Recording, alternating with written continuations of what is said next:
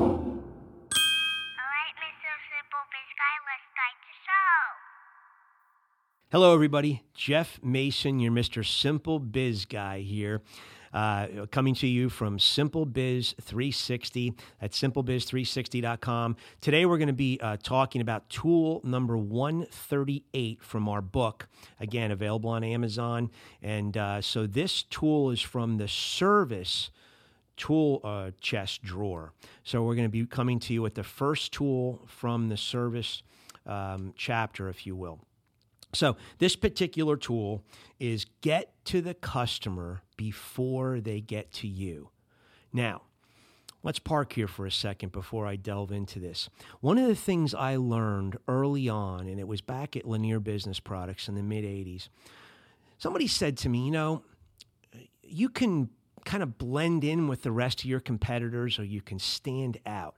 And to stand out, you've got to do some things differently. You've got to be a little bit different than the mainstream flow, if you will. So, I used to always watch. I took the train into New York every day, and I would walk up the stairs. It's no longer there, unfortunately. 7 World Trade Center. I'd walk up the stairs, and if yellow ties and blue shirts were in, you would see 800, men in blue shirts and yellow ties, and you'd see 100 in white shirts, and it just everybody was wearing it, and we all blended in with everything. And as you're out there representing your own brand, and as you're out there doing business in your local communities, and you're trying to make a name for yourself and grow your business, I want to encourage you to think about standing out and not blending in. And so getting to the customer before they get to you is a principle that I guarantee you will allow you to stand out rather than blend in. So just, again, think about this when you're at your quiet place. I've mentioned it so many times. You go to your chair, your park, your beach, wherever you go to contemplate things and really reflect. Think about this concept. What does getting to customers before they get to you mean? It means you're showing respect for their time, respect for their money. You're sending out courtesy communication, which we'll get to. But you're basically, in essence, communicating something essential with your customers before they ever ask you. So in those quiet places, here's what I want you to think of. What can I do to make my company stand out? What can I do by asking or answering questions that the customers are asking themselves before they ever ask me? So just sit there in that quiet space and think, what are my customers probably wanting to know? If I was one of them, what would I really, be curious about with my order? And again, Simple Biz 360, a lot of what we do starts once you get that order. I'm trying to help you get a repeat customer or a repeat referral customer or a referral customer. So think about it. What is my customer wanting to know? And I'm going to start recording this and writing down some of these answers to myself. And then I'm going to structure my business to stand out. And I'm going to structure my business in a way that makes that, I'm going to initiate that communication. I'm going to get to that customer before they ask me the question. You want to watch?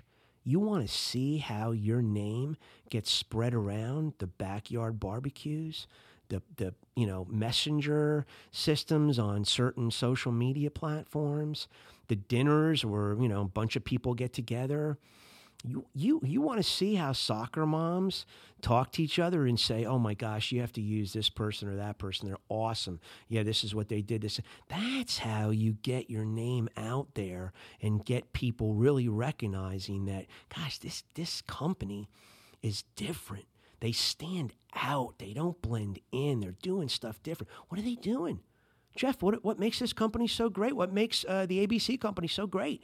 What makes them great, Ben, is they get to me before I ever ask them a question. They know I'm wondering, hey, is my order really going to ship next week? And guess what? This guy calls me and he says, hey, Just want to let you know that your order's still on track. It should be shipping out next Wednesday. No reason to call me back. I just wanted to leave this message, or I just wanted to leave this email, or just wanted to leave this text message, whatever it is, and let you know that it's still on target, and no worries. If you have any questions, give us a call. Wow. Are you kidding me?